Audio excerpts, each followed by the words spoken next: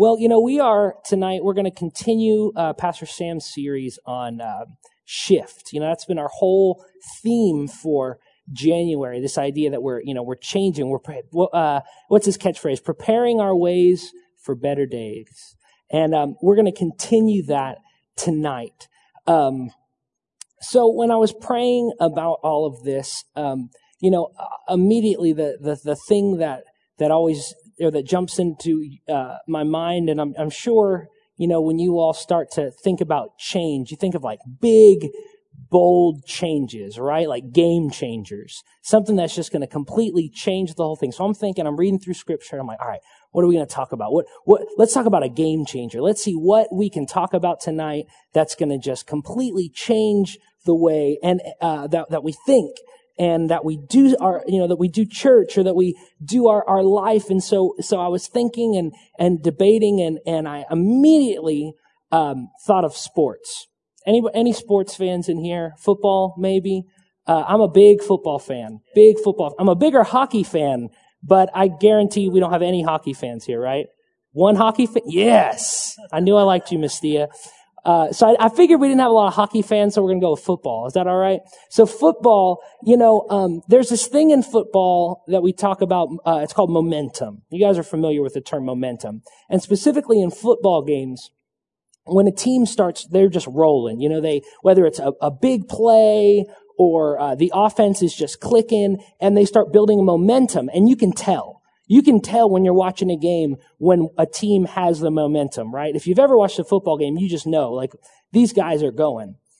Well, sometimes that momentum can shift, right? And it can be in an instant. That big momentum, a team, they're up 2 touchdowns. They're not letting anything up on defense. The offense is just rolling along. And then all of a sudden, it's just there's a change just as quick as that, and it can completely shift the momentum.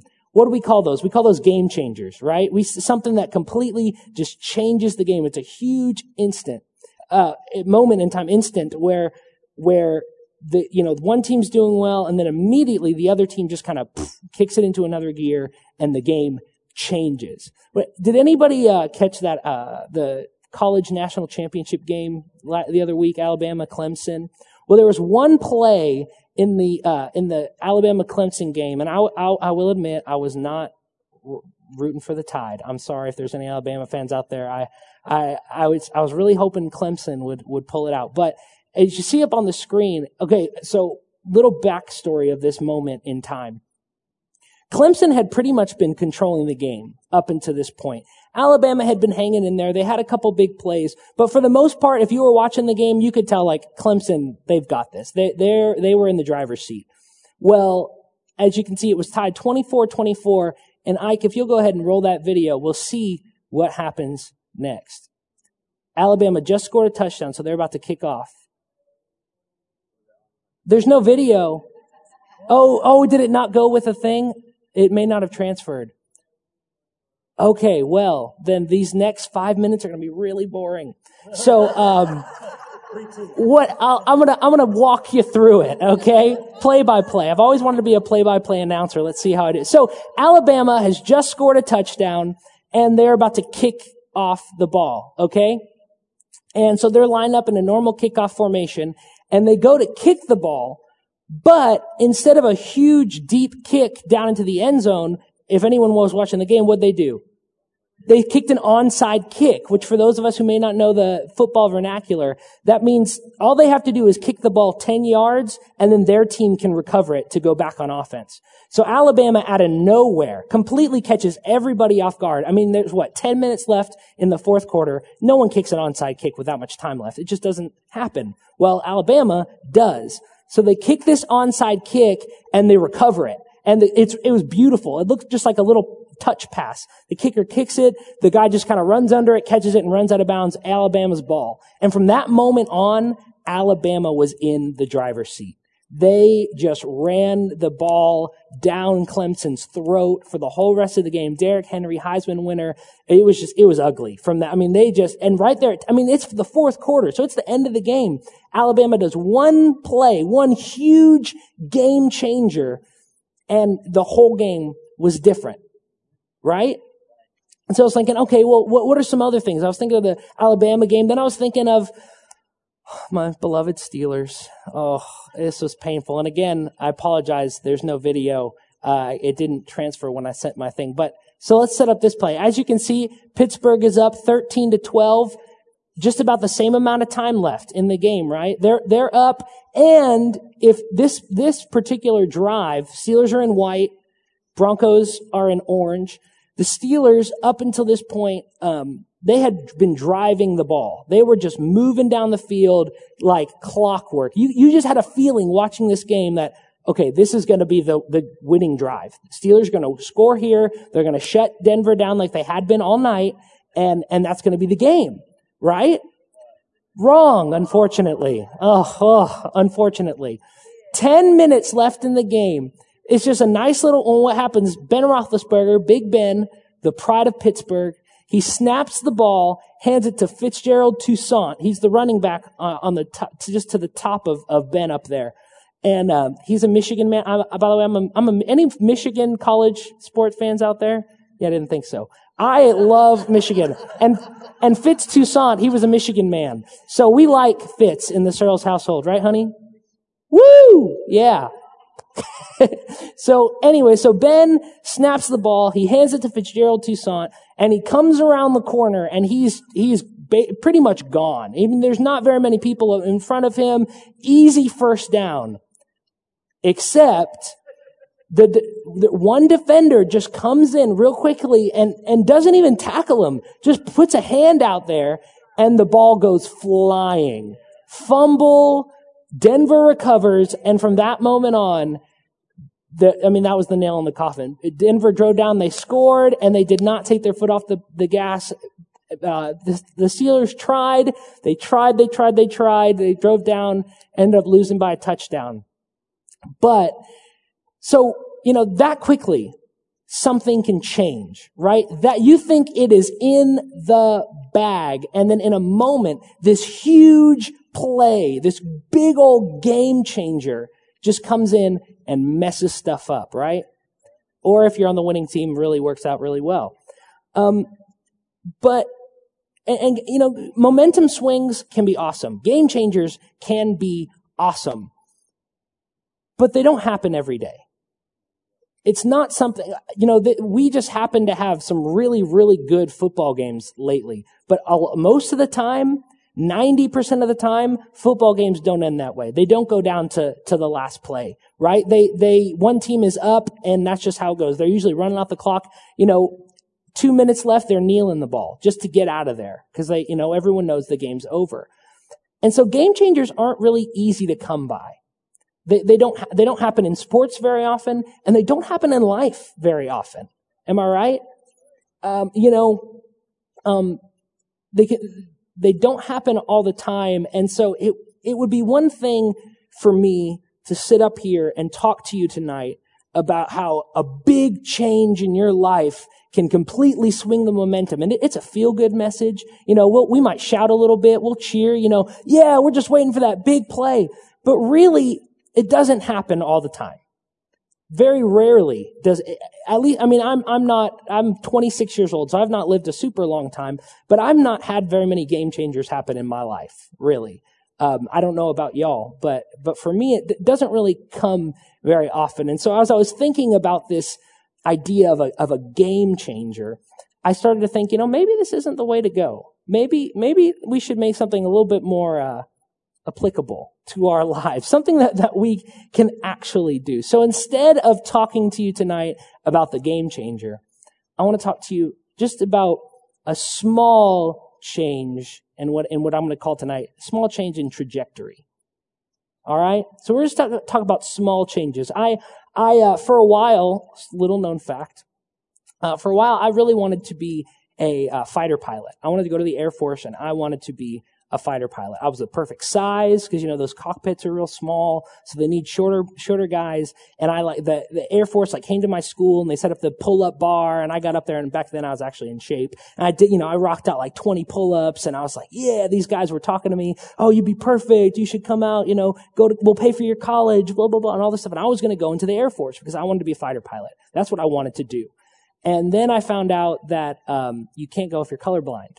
Or you can't be a fighter pilot if you're colorblind. And I have I'm not colorblind, I'm color deficient, I guess. It's not full on. I mean, I can see colors, but sometimes some are hard to tell. But it's enough that my dreams were crushed, basically. But so in the interim, I was, reading up on everything that I could about planes and how they felt. Even in college, I went and took in hopes that maybe a surgery would happen one day that could fix my color blindness. I took a math class that was called the Math of Powered Flight. And it was a trig course where you go in and it talks about the intricacies of flight patterns and all this stuff. And one of the things that we learned is that a change in your trajectory, even a slight one, can change your destination in a huge, huge way. If you look up on the screen, there's this graph over here. This little circle, it's a pie graph, and it shows you, there's a 90-degree angle there. We all know, we're familiar with 90 degrees, right? Well, that little itty-bitty red sliver off to the right, that's 1 degree. So take that 90, divide it by 90, you get 1 degree. Or you take the whole circle, 1 degree. Okay, let's just say we're up in the air, we're flying an airplane, and we were to change our trajectory, that's a really hard word to say apparently, just by 1 single degree. If you were to change your course by 1 degree, you would change your target landing spot by over 92 feet for every 1 mile that you travel. Okay, so if you changed your just angle 90 or 1 degree to the right, after a mile, you'd be 92 feet away from where you were going to land. Now, if you, that amounts to about 1 mile for every 60 miles that you travel. Okay, so for every 60 miles forward along your path, if your trajectory is changed just by 1 degree, you'll move to the right 1 mile. You'll be 1 mile off of where you were heading. Okay? So let's put that into something a little bit more feasible for us. So let's say the average person every year walks approximately, and I found these numbers online, so I don't know if they're true, but they work really well for what I'm trying to say. So every person per year walks about 1,300 miles, a little over almost 1,400 miles in a year, on average. And the way they find that is they see how much you walk over your lifetime. They divided it for the average life expectancy, yada, yada. Anyways, so in 1 year, we walk a little under 1,400 miles on average. So at 60 miles, 60 miles forward, out of our 1,400 miles a year, we get 22 miles away from your original destination. So, what am I trying to say? If you are walking a direction, if you're going a direction in your life, and you make one small change, 1 degree of a change, so minuscule you almost can't even tell at first, one tiny change at the end of a year, you could be 22 miles away from where you were headed. Okay? Let's take that over a lifetime. Over an 80-year lifespan, the average person walks over 110,000 miles in their life. These are what the internet says. Oh, Google. And so in a lifetime, if you walk 110,000 miles in a lifetime, 1,833 miles, you will have veered away from where you were headed. Okay? Let's put that in. We'll bring it on down, and we'll bring it on down into a spiritual lesson here. One slight change in where you're going. You're in a rut. You're having a rough time. Your kids are off the reservation, or your finances are a mess, or just spiritually, you know that you're not where you should be. It doesn't require a game changer to change your life. You do not have to have some miraculous, crazy circus catch in the end zone in order to change your life. A shift of 1 degree, a tiniest little bit, can set you off on a completely different path that after a while, your life will be different. It doesn't take some huge, now big changes happen. I'm not trying to downplay big changes. awesome game changers, momentum swings, those are awesome. And how many know God can do it? God can absolutely create a momentum swing in our lives. But sometimes, God gives us the ability to change things in our own circumstances. So he doesn't necessarily have to intervene, right? He likes to give us some freedom. He likes to partner with us. And he gives us the freedom to make our own choices. And if you're a parent, I don't have kids, but I have dogs. And I love my dogs. I love my dogs.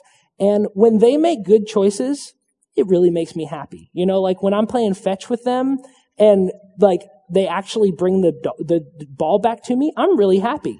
Like do I get angry at them when they don't, when they just run and get the ball, chew on a little bit and drop down on them? No, I don't get angry at them. I mean, they're dogs. What are you going to do?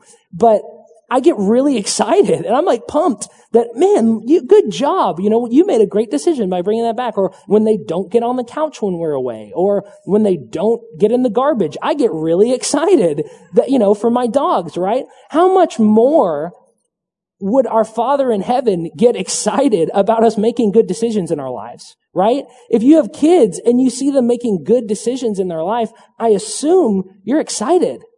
It's awesome. And yeah, we can, as parents, when they're young, we like to draw boundaries for our kids and we keep them, at arm's length just so we can raise them and help them along their way.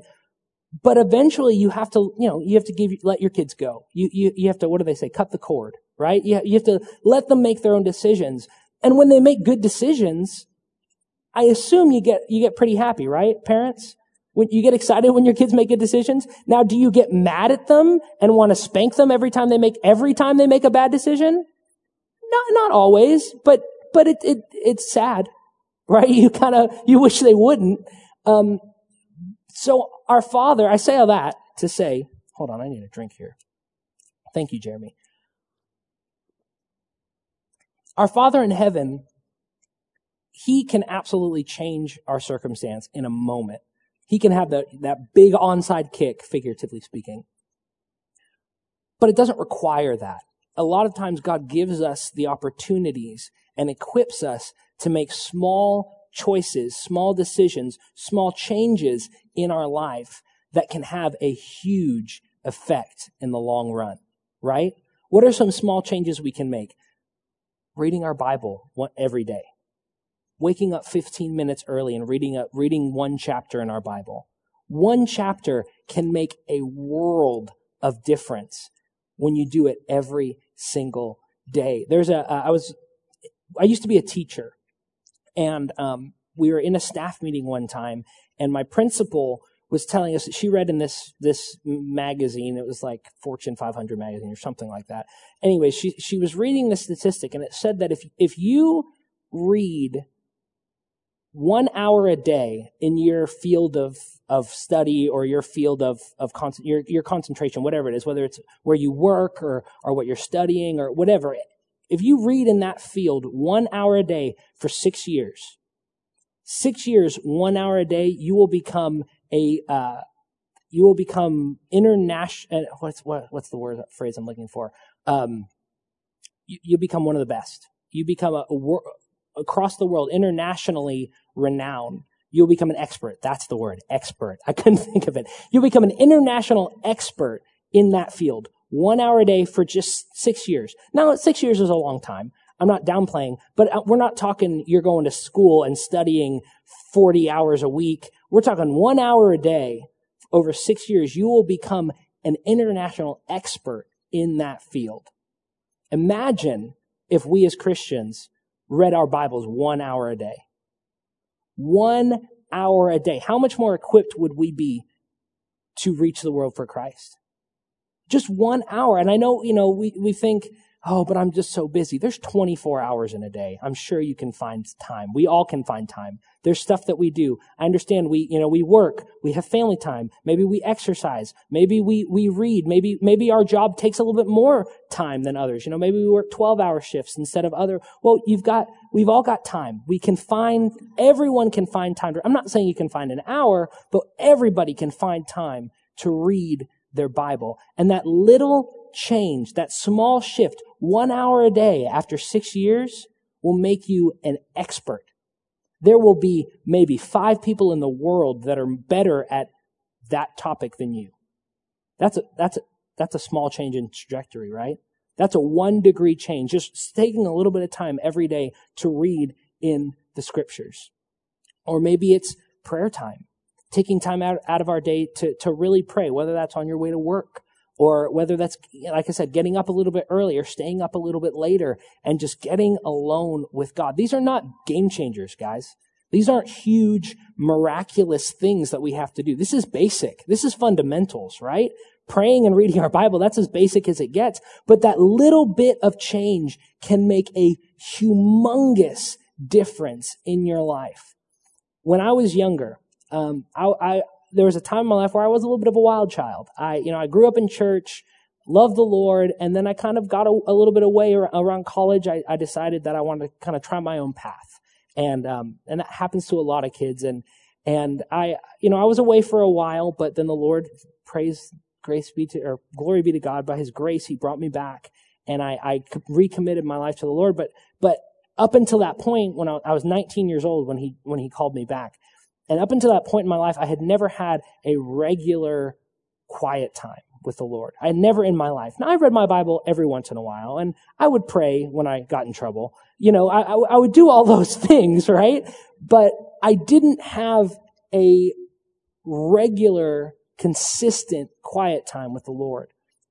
And that was one thing that I was very convicted of when I came back is, I need to spend time in the Word. I need to learn this. I don't need to just learn facts about the Word. I need to learn the Word.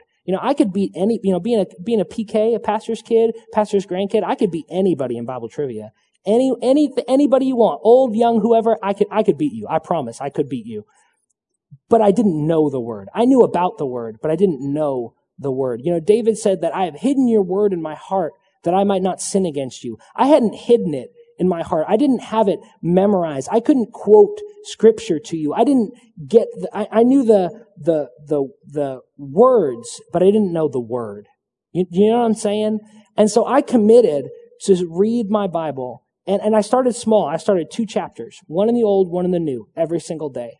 And I would read and I'd journal along with it. Even if it was just like, okay, Lord, I didn't really get anything today, but I know there's something in there, so maybe next time. Like that.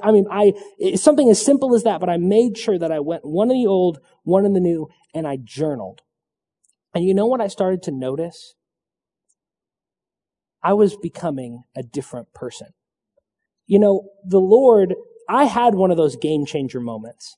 I was sitting on the back row in church when I was home on break from college, and sitting on the back row during an altar call with my arms crossed, and my pastor's wife called me out in the middle of church, in the middle of everybody, called me up to the front and just started started prophesying over me, telling me, you're not where you're supposed to be. You're not who you're supposed to be with. You're not doing what you're supposed to do. But you know that already. You don't need me to tell you that. So just fix it. That's basically what she said in a nutshell. That was a game changer for me. In an instant, my whole mind was shifted. My paradigm had shifted from doing my own thing to doing the Lord's thing. But I still had some remnants from my old life. I was very impatient. I very impatient. I would let the smallest thing just explode, and I'd lose my temper in a moment. I was not very, very kind to people. I did not have the fruits of the Spirit born in my life. Plain and simple, because I didn't have the Spirit in me. I was living like the devil, and so I didn't have those things. But when I started reading, I set aside that time every single day. It was right before bed. I was not about to get up early. I had 8 a.m. classes, and I lived 20 minutes away from college. I was not going to get up any earlier than I had to. But I would just stay up a little bit later. Every night before bed, I'd sit on my bed, at the edge of my bed, and I'd get out my Bible, and I'd read 1 chapter in the Old Testament, 1 chapter in the New Testament, and I would journal alongside. And after just a few weeks of that, I would notice that, I was really patient with people. I didn't get upset when they were bad drivers. Because, I came from up north, Pennsylvania, and I'm not saying they're the best drivers in the world, but when you're in the mountains and you're curving and it's icy, you learn to drive safe. And so there's a lot of safe drivers up there. And that's what I was used to. And then you come down to Texas when everything's straight and flat and you don't even have to take a driver's test to get your license. And you just it blew my mind. And I would get so angry at these big old trucks that would just swerve in and out of traffic. And I'm trying to drive. And what are you doing?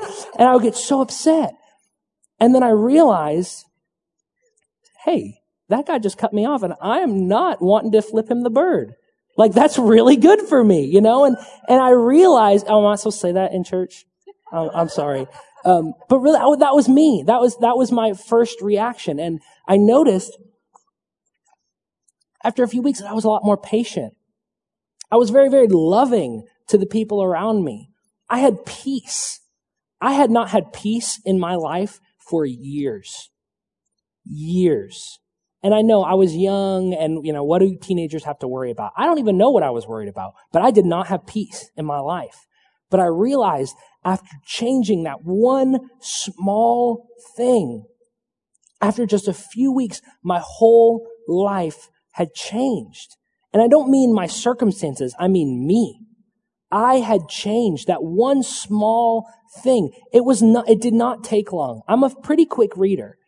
10, 15 minutes, 20 minutes max if I got to writing a lot. It wasn't a huge game changer. It was just one small, tiny thing in my day that I changed. And after a while, after time, I was 22 miles away from where I was going, right? Literally, eventually, I moved halfway across the country. The Lord picked me up and moved me. That's a game changer. But that didn't affect me as much as reading my Bible every single day. In the long run, these small incremental changes, one small thing, changing your life and changing your circumstances does not require a game changer every single time. It doesn't. Sometimes it does. For me, it did. I needed that game changer, and God stepped up in a big way. But when I started changing the small things, starting with the small things, just the everyday fundamentals, my life completely changed. Amen? Well, enough about me. Let's see what the Word has to say. Let's open up to Acts chapter 16. Acts chapter 16, and we're going to start in verse 16. I'm just going to read straight through here, and I'm reading out of the New Living Translation, so it might sound a little bit different than if you're a New King Jameser. This one's a little bit more poetic, and a little bit more everyday talk, so I apologize. But here we are in verse 16. One day, as we were going down to the place of prayer, we met a demon-possessed slave girl. She was a fortune teller who earned a lot of money for her masters. She followed Paul and the rest of us shouting, "These men are servants of the Most High God, and they have come to tell you how to be saved." This went on day after day until Paul got so exasperated. Oh, that's a cool word. Got so exasperated that he turned and said to the demon within her, "I command you in the name of Jesus Christ to come out of her." And instantly it left her. That was a game changer right there, right? That was a huge shift in momentum. This girl who was bound by demons, in a moment, God stepped in and changed her game. That's a game changer, but that's not what we're talking about, is it? Verse 19, her master's hopes of wealth were now shattered, so they grabbed Paul and Silas and dragged them before the authorities at the marketplace.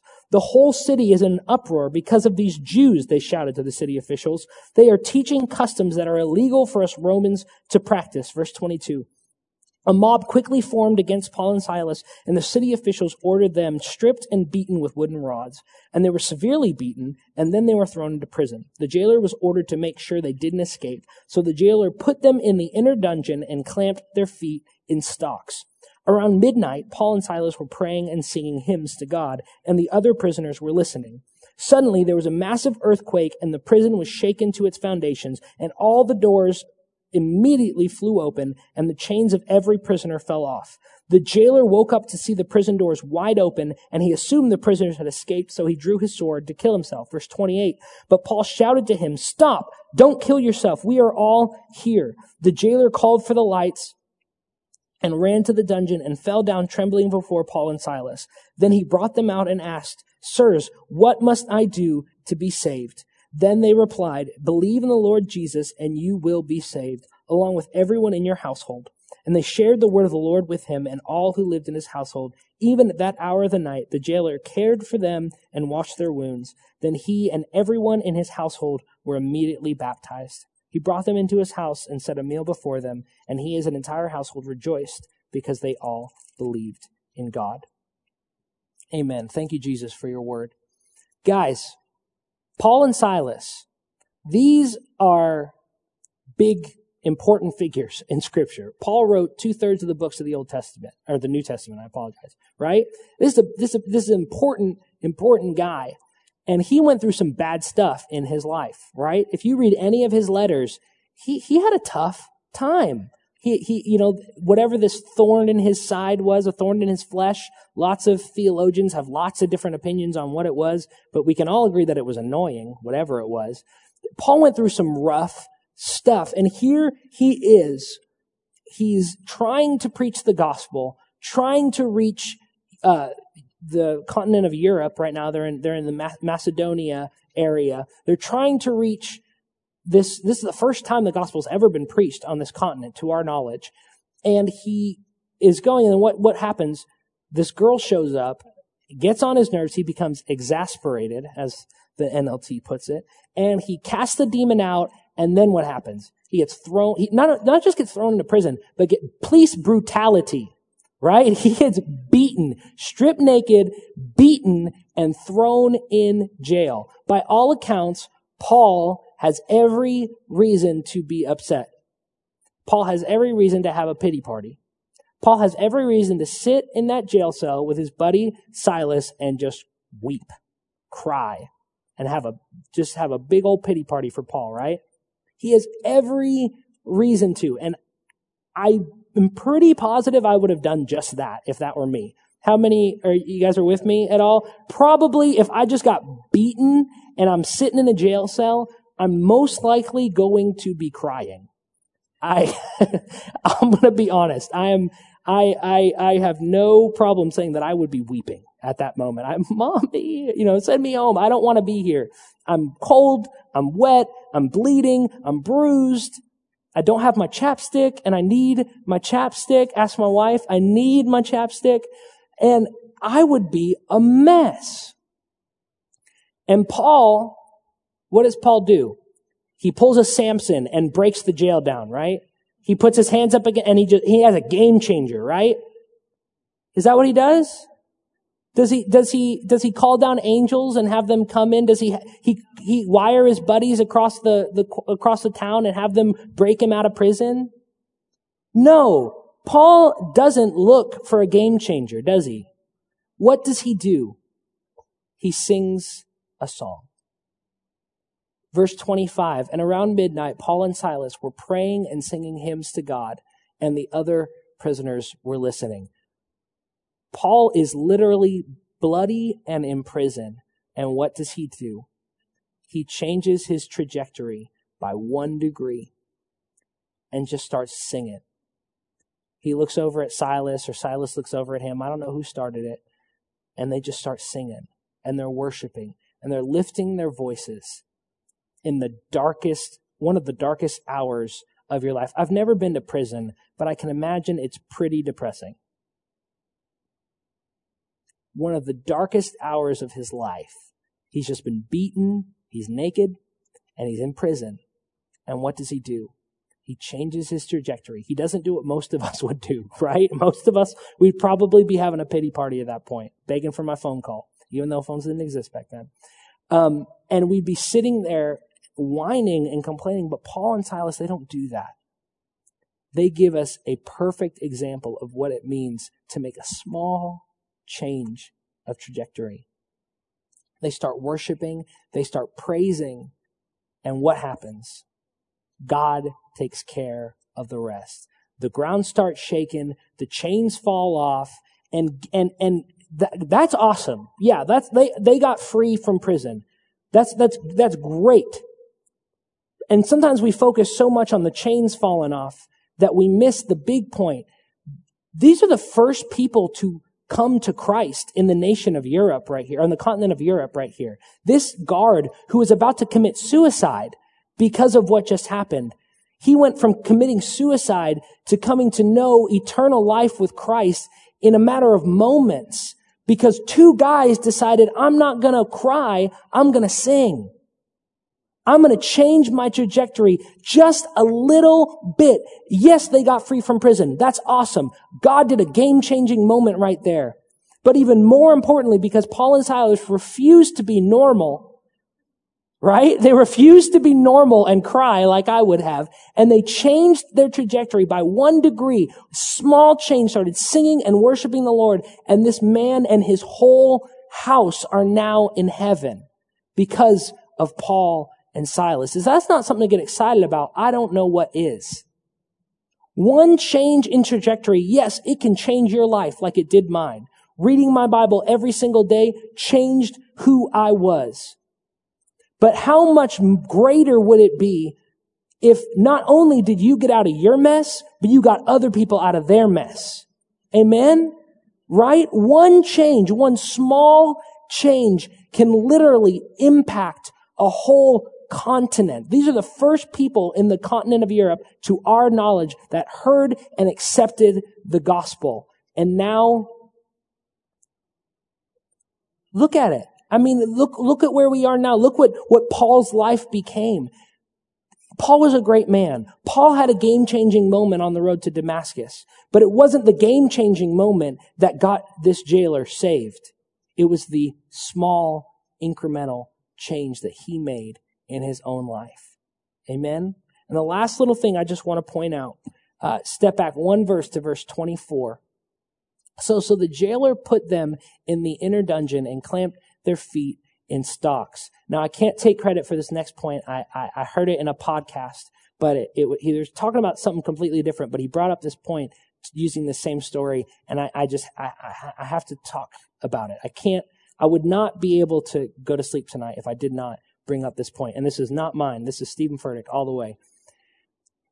Notice it says that he put them in the inner dungeon and clamped their feet in stocks. Stephen says that one thing that he did guaranteed that they would stay, and one thing that he did guaranteed that they would leave.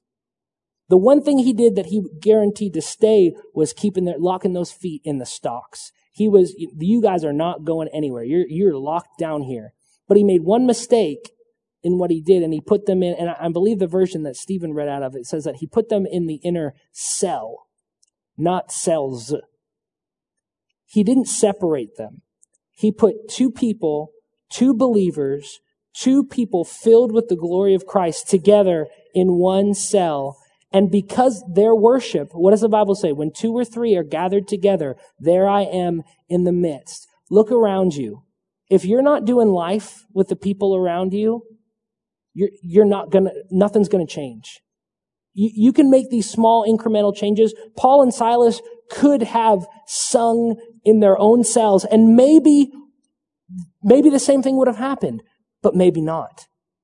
Maybe not.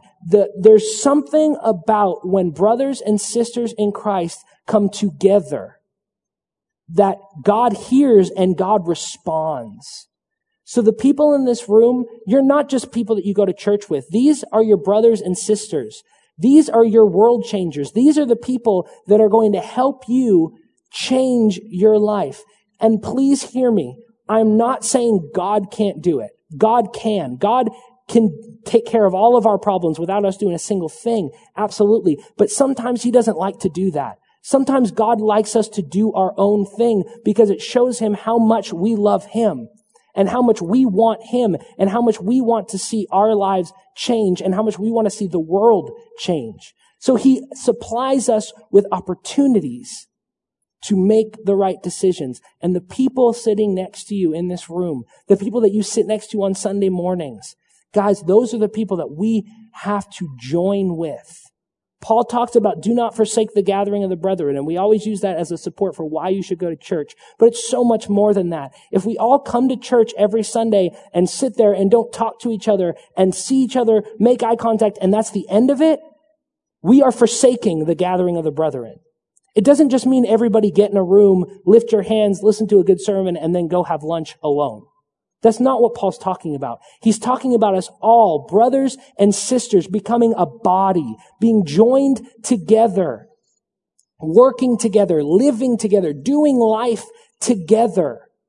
Not me and my family and then them and their family. It's our families together. It's young people. Find other young people that are in the same stage of life and do life with them.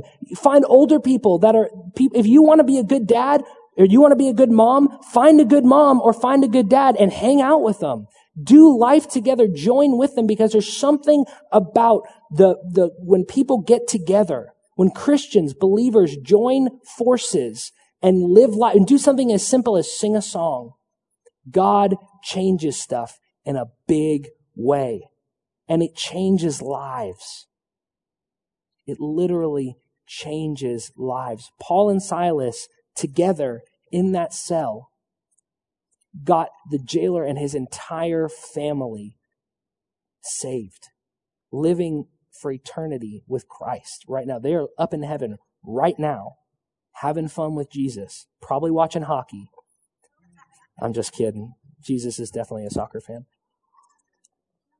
Or maybe more of a fisher, I don't know. But regardless of what they're doing, they're with Jesus. And it's all because these two guys, they got together and made a small change. Amen? Bow your heads with me. Lord Jesus, we come before you right now. Lord, we thank you first and foremost for other people. Lord, we thank you that there is a ton of people here tonight that we can join with, that we can stand with, that we can go to if we have problems, if we need to be uplifted. We have our brothers and sisters around us, and we thank you that you've provided us with that. Father, you could have stranded us by ourselves and kept us separate, but you said, no, it is not good for man to be alone. And you created other people, and you brought us together in this beautiful building to serve you as one body. And we thank you for that, Father. I ask as we go out tonight, Lord, that you will seal this word to our hearts. Father, that we will not be constantly looking for the big changes and getting discouraged because the big change isn't happening. Lord, will you strengthen us and encourage us to make the small changes, the little changes that can eventually change our lives in a big way. Father, will you strengthen us to do that? Will you encourage us to do that, Father? Jesus, we love you so much. Everything that we do is for you. We love you. We desire you, Lord. You are everything that we want and everything that we need. And we ask, Lord, that as we go out of here, that you will just bind our hearts together in a spirit of unity, both to each other, but also to your Spirit, Lord. We love you. Jesus, help us look more and more like you every single day. We love you, Father. In your precious name we ask it. Amen.